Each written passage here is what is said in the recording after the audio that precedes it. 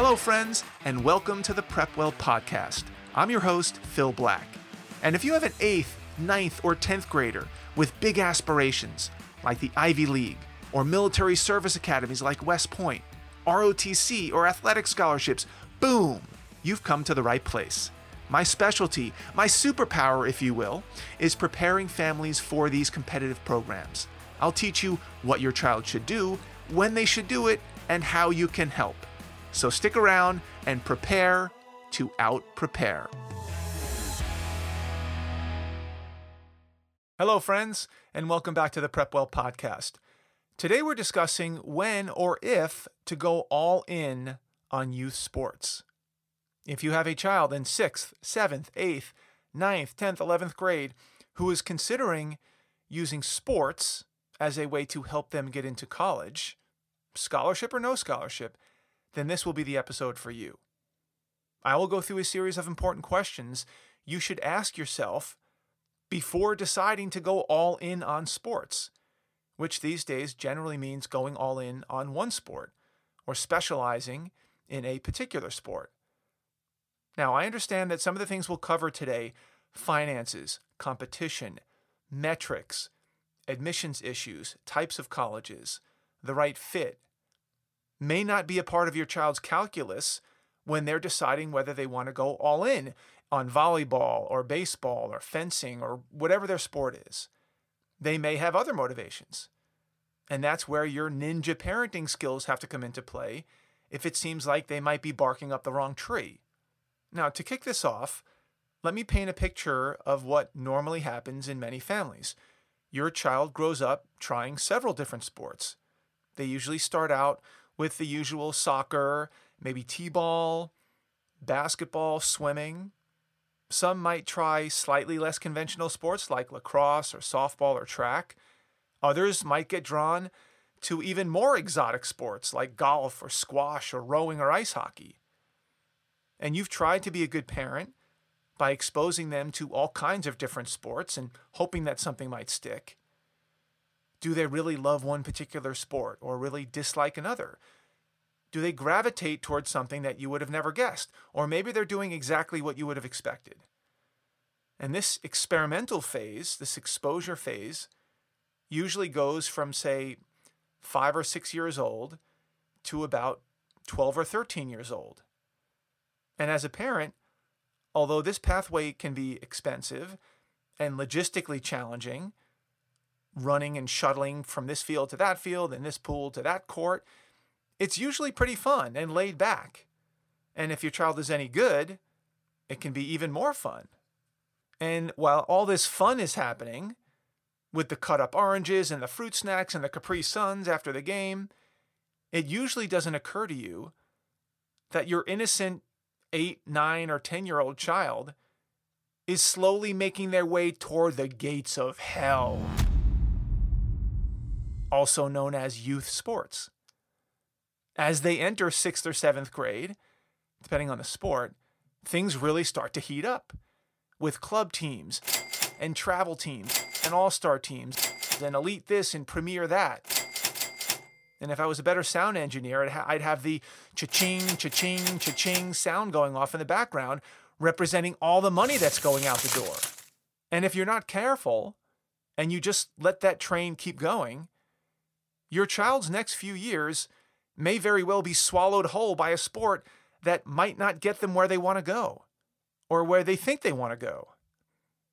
In fact, many times, they're not thinking at all about where their sport might take them. And neither are you. They're simply doing what they've been doing, but at an incrementally more competitive, expensive, and consequential pace. And believe me, if you are not super self-aware and disciplined, or if this is your first child, Lord help us, you could very easily find yourself on a runaway train that cannot be stopped. And that's what I want to try to help you to avoid. I don't want you to necessarily jump off the train, but I do want you to be aware of the ride you're about to take. And I don't mean to sound cynical or down about youth sports. My 2 older sons were 4-sport varsity athletes in high school. Now they're athletes in college. My younger 2 sons are all in on sports. So this isn't an indictment on youth sports. In fact, the way things are going with college admissions these days, and in the world in general, I'm actually more bullish than ever on using sports to help your child find their way to a good fit college. But you have to be smart about how to manage the process. You have to anticipate and guide your child, especially in those early days, before that train gets away from you, because by then it's going to be too late. And the only way you can pull this off is if you can anticipate problems ahead of time and head them off at the pass. And I hope that today's episode will teach you what to look out for. I hope it will bring red flags to your attention. And I hope it will help you to steer your child in a direction that will work out the best for them and for you and for your family. And I know that's not always easy, and there are always going to be risks, and you won't always get it right. But in my opinion, having a plan and doing your best to stick to that plan and manage the plan is better than just winging it and letting things happen and hoping for the best. Because these days the stakes are too high. All right, so what are some of the things you should be aware of? Well, I'm going to use case studies of families that I've worked with, of course, including my own family, to flesh out some of the more relevant and sometimes thorny questions.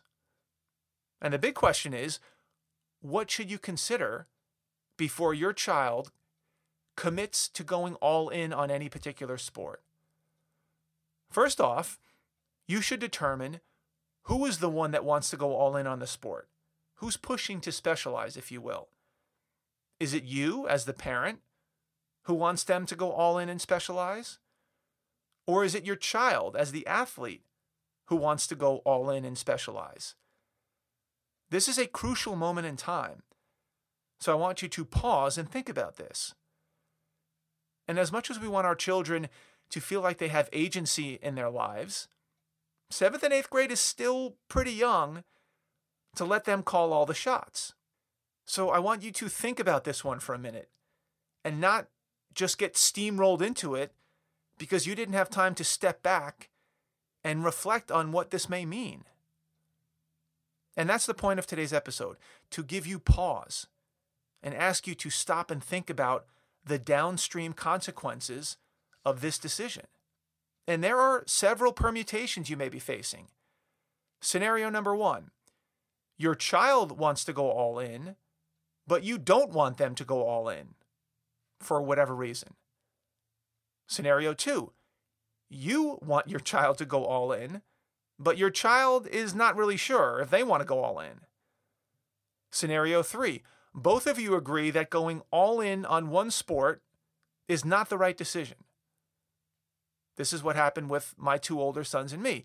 They decided they wanted to be old school, multi-sport athletes, and they eventually ended up playing 4 varsity sports in high school. But they never went all in on any of them. And I agreed with that decision. And the last scenario, scenario 4, is both of you agree that going all in is the best decision. This is what happened with my 2 younger sons, who've committed to playing water polo exclusively, which I agree is the best course of action for them at this time. And with these permutations in mind, I'd like you to think about your situation. And if your child is already in 9th or 10th or 11th grade, maybe you should try to think back when they were 7th or 8th graders and think about whether or not you consider this type of framework. Of course, it's best when everyone's on the same page, but that's not always so easy. For the purposes of our discussion, let's assume that scenarios 1 and 4 apply. That is, your child wants to go all in on their sport and you disagree, or your child wants to go all in on their sport and you agree. In either case, the child's running the show here, and they're pleading with you to join this club or that travel team, and they're making a compelling case. This is when you have to make a decision. This is when you have to put your big boy parenting pants on. Do you support their decision to go all in or not? Because if you do, you better buckle up, because it's about to get intense. If you don't agree, let's hope you have a good reason. Because in many cases, they're probably going to put up a fight. And if this is the case, I want you to be armed with as much ammunition as possible to discuss the issue with them openly and honestly. So what are some things to consider before making this consequential decision? Well, first off, I know that 7th and 8th graders aren't the best at articulating their long-term goals and their long-term vision, if they have any at all. But it's important that you try to assess their motivation. Why do they want to go all in? Because the sport has become their identity, and they can't imagine or don't want to imagine what life would be like without playing their sport? Maybe it's just inertia. They don't want to mix things up. They know the players, they know the coaches, they know the culture. They want to keep the status quo. Maybe it's because all their friends are doing it and they don't want to be left out. The sense of belonging is a big deal for middle schoolers. Maybe they love playing the sport more than anything else in the world. Wouldn't that be nice? Maybe they're good at it and they're getting a lot of positive attention and feedback. Maybe they're great at it and they can see themselves becoming an elite player. And of course, some of these reasons may hold more weight than others. And that will be your job as a parent to sift through what's driving the decision. And there are other more pragmatic reasons that they may have in the back of their minds, depending on how mature and forward-thinking they are. They may think playing their sport at a high level will help them get into a good college, regardless of whether it's Division I, Division II, Division III, regardless of whether there's a scholarship potential or not. That would actually be a pretty astute observation and not a bad rationale, as long as their expectations are kept in check. Maybe their dream is to get that elusive full-ride athletic scholarship that they've heard so much about. Well, we all know how difficult that will be and how few sports even offer full scholarships. Maybe they've been listening to this podcast and they think that being a recruited athlete will be their best shot at getting into a college that they otherwise wouldn't get into, even if it's a Division III school or an Ivy League school, neither of which even offer athletic scholarships. That would be very insightful as well, and not a bad motivation. Again, as long as their expectations are being managed. What else? You should think about the sport they play and whether the colleges that they're envisioning actually field teams for that sport. If they become a recruitable athlete in their sport, will it align with the type of college that they're attracted to? For example, if they want to play baseball in college, most baseball-friendly colleges are not the traditional, popular, medium-sized liberal arts colleges in the Northeast. Many of the best baseball schools are big, public state schools in states like Tennessee and Texas and Florida and California. Are those the states and the types of colleges that they're dreaming about? What about rowing? If your child is into crew rowing, the number and the types of schools that offer rowing and recruit for rowing is relatively small, probably about 40 colleges. That narrows down the list of target schools pretty dramatically. Not that there's anything wrong with that, but it's something to consider. What are the chances that they'll be good enough to become a recruited athlete? This is the $64,000 question. It's hard to know whether your middle schooler will have what it takes to get to the next level, whether it's Division II, Division III, Division I. And even if all the signs are positive, the odds are still not great, especially if they're targeting Division I. And what are some of those signs? What are some signs that should help you decide if they're barking up the right tree? Well, metrics, of course. I've addressed this in many past episodes. Metrics are objective measures that often determine how far your child will get in their sport, what their potential is. Yes, there are exceptions. Many of you probably have heard of Muggsy Bogues. He's that 5'3" basketball player who made it all the way to the NBA. That is not the norm. He did not have good metrics for the NBA, but he made it there anyway. Some examples of metrics are height, weight, handedness, speed, strength.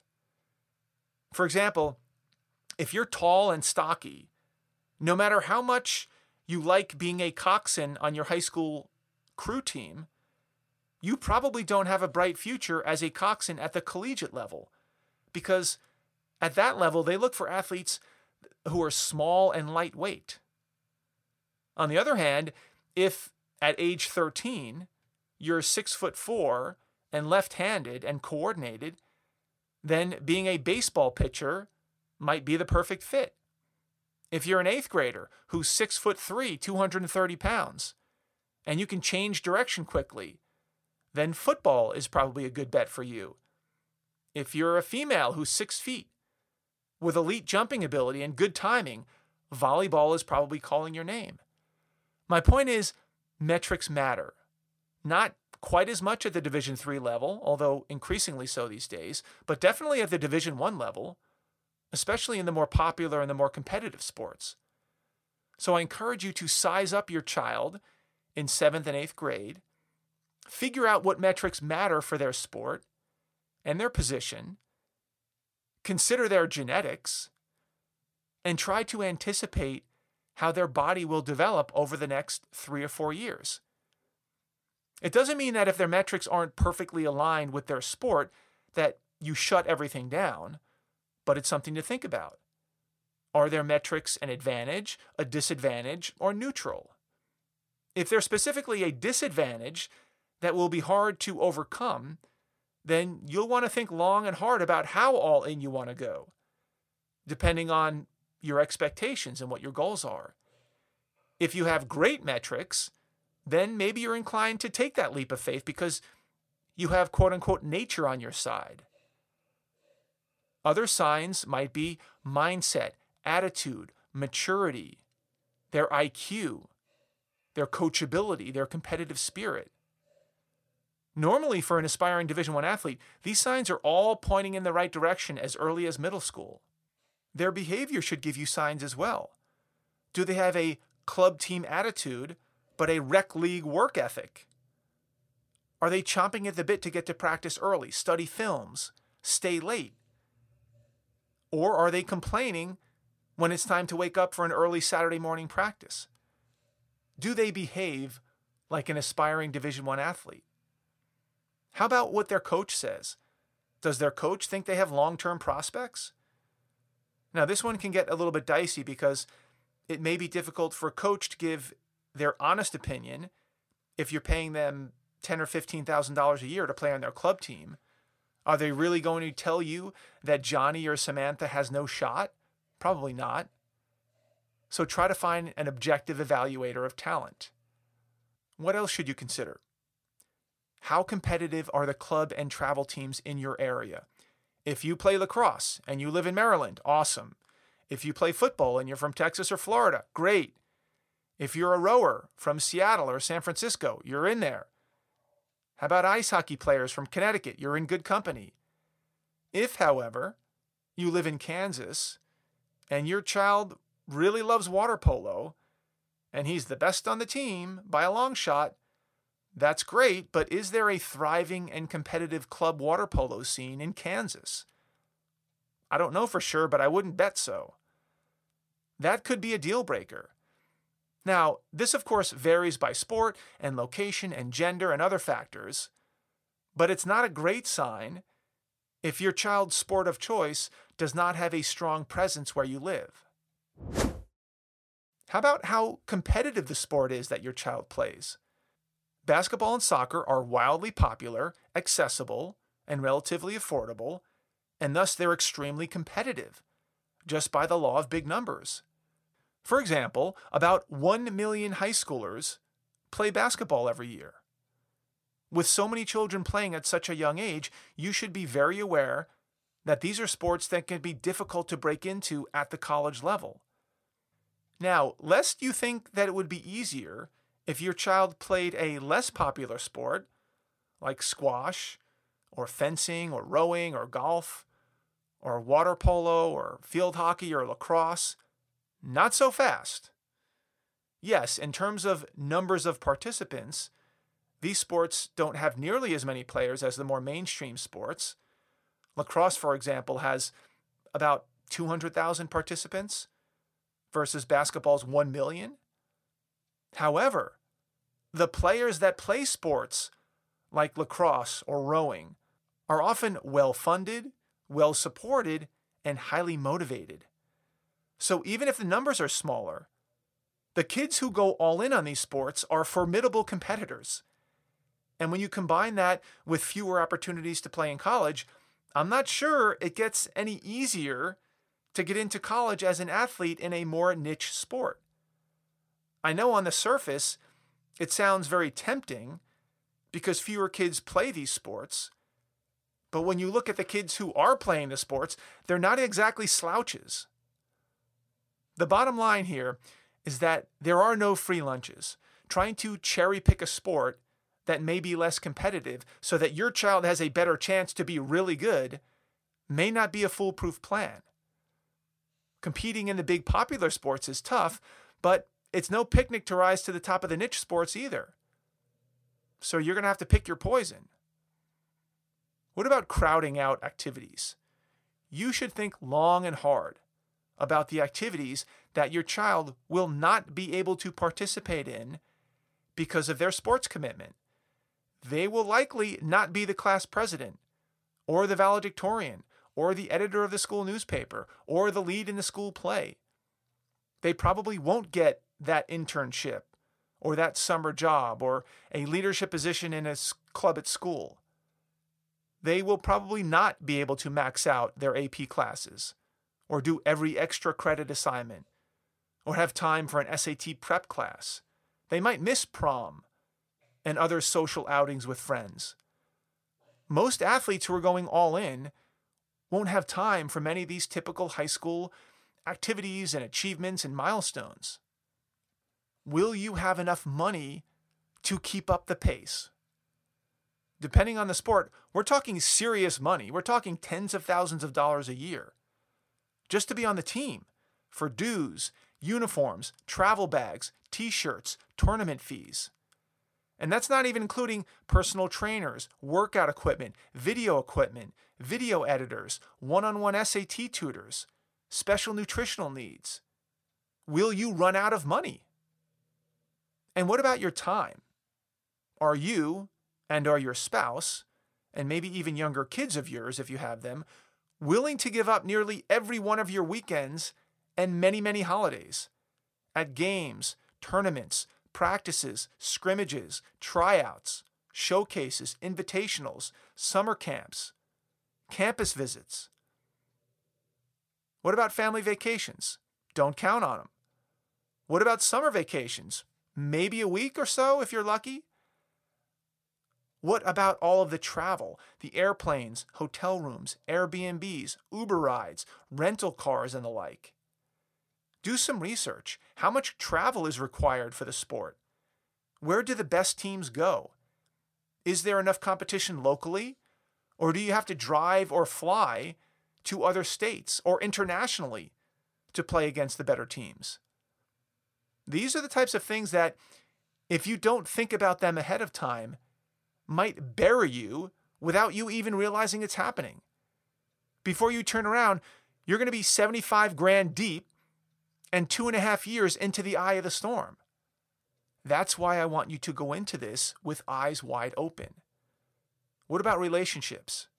How will this all-in commitment impact your career, professional opportunities, promotions, relationships with friends, neighbors, your spouse, your aging parents, your other children? Many of these relationships will take a back seat to your child's sport. And if you're not careful, some relationships will be replaced by the sport. And don't be surprised if your only friends left are the parents of the other players on the team. Not that there's anything wrong with that, but just keep it in mind. And at what point will enough be enough? Once you go down this road, will it ever be too much? Will you ever give up? Will anything ever stop the train? What might be a trigger for you to stop the madness, if you will? Do you and your child understand and appreciate some of these risks and rewards? Do you and your child understand how much work it will take to market yourself and position yourself to make good on this goal? Because remember, unless you're a top player in the country, like top 10, you will be doing most of the reaching out to coaches. They are not going to be reaching out to you. I know there's a romantic idea out there of coaches calling and texting you every other day, and that happens every once in a while for generational talent. But most of the time, you are tracking down coaches. You're doing the research. You're vying for their attention. It's not easy. It's doable, and it's worth it, in my opinion, if you have a plan, but you need to have a plan. Do you and your child understand the many pitfalls that must be avoided? Your child may never be good enough. They may burn out. They may get injured. They may lose interest. They may discover girls or boys. They may not want to do the work it requires to market themselves. There may be another pandemic that lasts a year or two. Who knows? Now, I know it seems like I'm focusing a lot on the downsides of going all in on a sport. There are certainly upsides, and lots of them, especially these days when it's nearly impossible to get into selective colleges without sports. So far, I've been beating the odds with my own sons. My two older sons, as I mentioned earlier, they decided in 8th grade that they did not want to specialize in any one sport. Instead, they wanted to play multiple sports with different teammates and coaches and cultures. So they played 4 varsity sports. They were in swimming and water polo, basketball, and lacrosse. And while they weren't, quote unquote, recruited athletes going into college, this relatively high level of athletic achievement probably was a differentiator for them in the admissions process. I don't know for sure, but very few high school athletes can play more than 1 varsity sport, let alone 4 varsity sports, especially at a large public high school. One of them is now rowing at Yale, and the other one is playing club water polo and a host of other intramural sports, and they're having a blast. My 2 younger sons, on the other hand, have gone in the other direction. They've locked into water polo as their exclusive sport. And so far, they're progressing well, and the bet seems to be working out, but only time will tell. My more general point here is that these decisions were intentional. We talked extensively about the pros and the cons of each path. We made lists. We got really honest with one another. We didn't just let it happen. We had a plan. Now, that plan doesn't always work out. But again, I'd rather have a plan and fail than have no plan and just hope for the best. And by the way, the story has not yet been written on my 2 younger sons. They're tracking well, but there's still a long way to go and still plenty of pitfalls for them to avoid. And it's nerve-wracking, even for me, and I'm a subject matter expert who was a college athlete, and my wife was a college athlete. So if it's rough for me, I shudder to think of the parents out there who are trying to navigate this terrain, who haven't personally lived through it as a recruited high school athlete themselves, and who haven't studied and worked in this field for years with their own kids and hundreds of families. It's very intimidating. And of course, that's the reason I started Prepwell Academy, and why there's an athlete's plan, and why there's both an online option for students and one-on-one counseling options with me. Because I want to help you think through some of these issues and help pave the way for a productive and healthy pathway for you and your child and your family. It is possible, but it takes work and self-awareness and humility and oftentimes some outside coaching. So please, if any of this stuff is freaking you out, connect with me and we'll set up a consulting meeting where we can dig into the details of your particular situation. I hope this episode succeeded in bringing up some issues that are important to know about before taking that big leap. And if you're in the middle of the storm right now, I hope some of these issues resonated with you and gave you pause to reaffirm what you're doing, or maybe to reevaluate next steps. Maybe you need to make a course correction. Knowledge is power. And I hope you feel a little bit more powerful now than you did when you started the episode. This is certainly not an easy decision. This is certainly not an easy transition from middle school to high school, and I wish all of you good luck out there. That's all I've got for you today, folks. Thank you for tuning in. Thank you for the continued support. If you know a parent with an 8th grader, 9th grader, 10th grader, or 11th grader in high school that might find this helpful, please share the episode with them. You can do that by finding that small box with the tiny arrow that points up. That's the share button. Click that button, text it to your friends, and put a little note in there asking them to give it a listen. Of course, if you have questions, comments, or an idea for an upcoming episode, please reach out to me by email, DM me on Instagram, check out our blog, Facebook page, connect with me on LinkedIn. I would love to hear from you. And until next week, goodbye, good luck, and never stop preparing.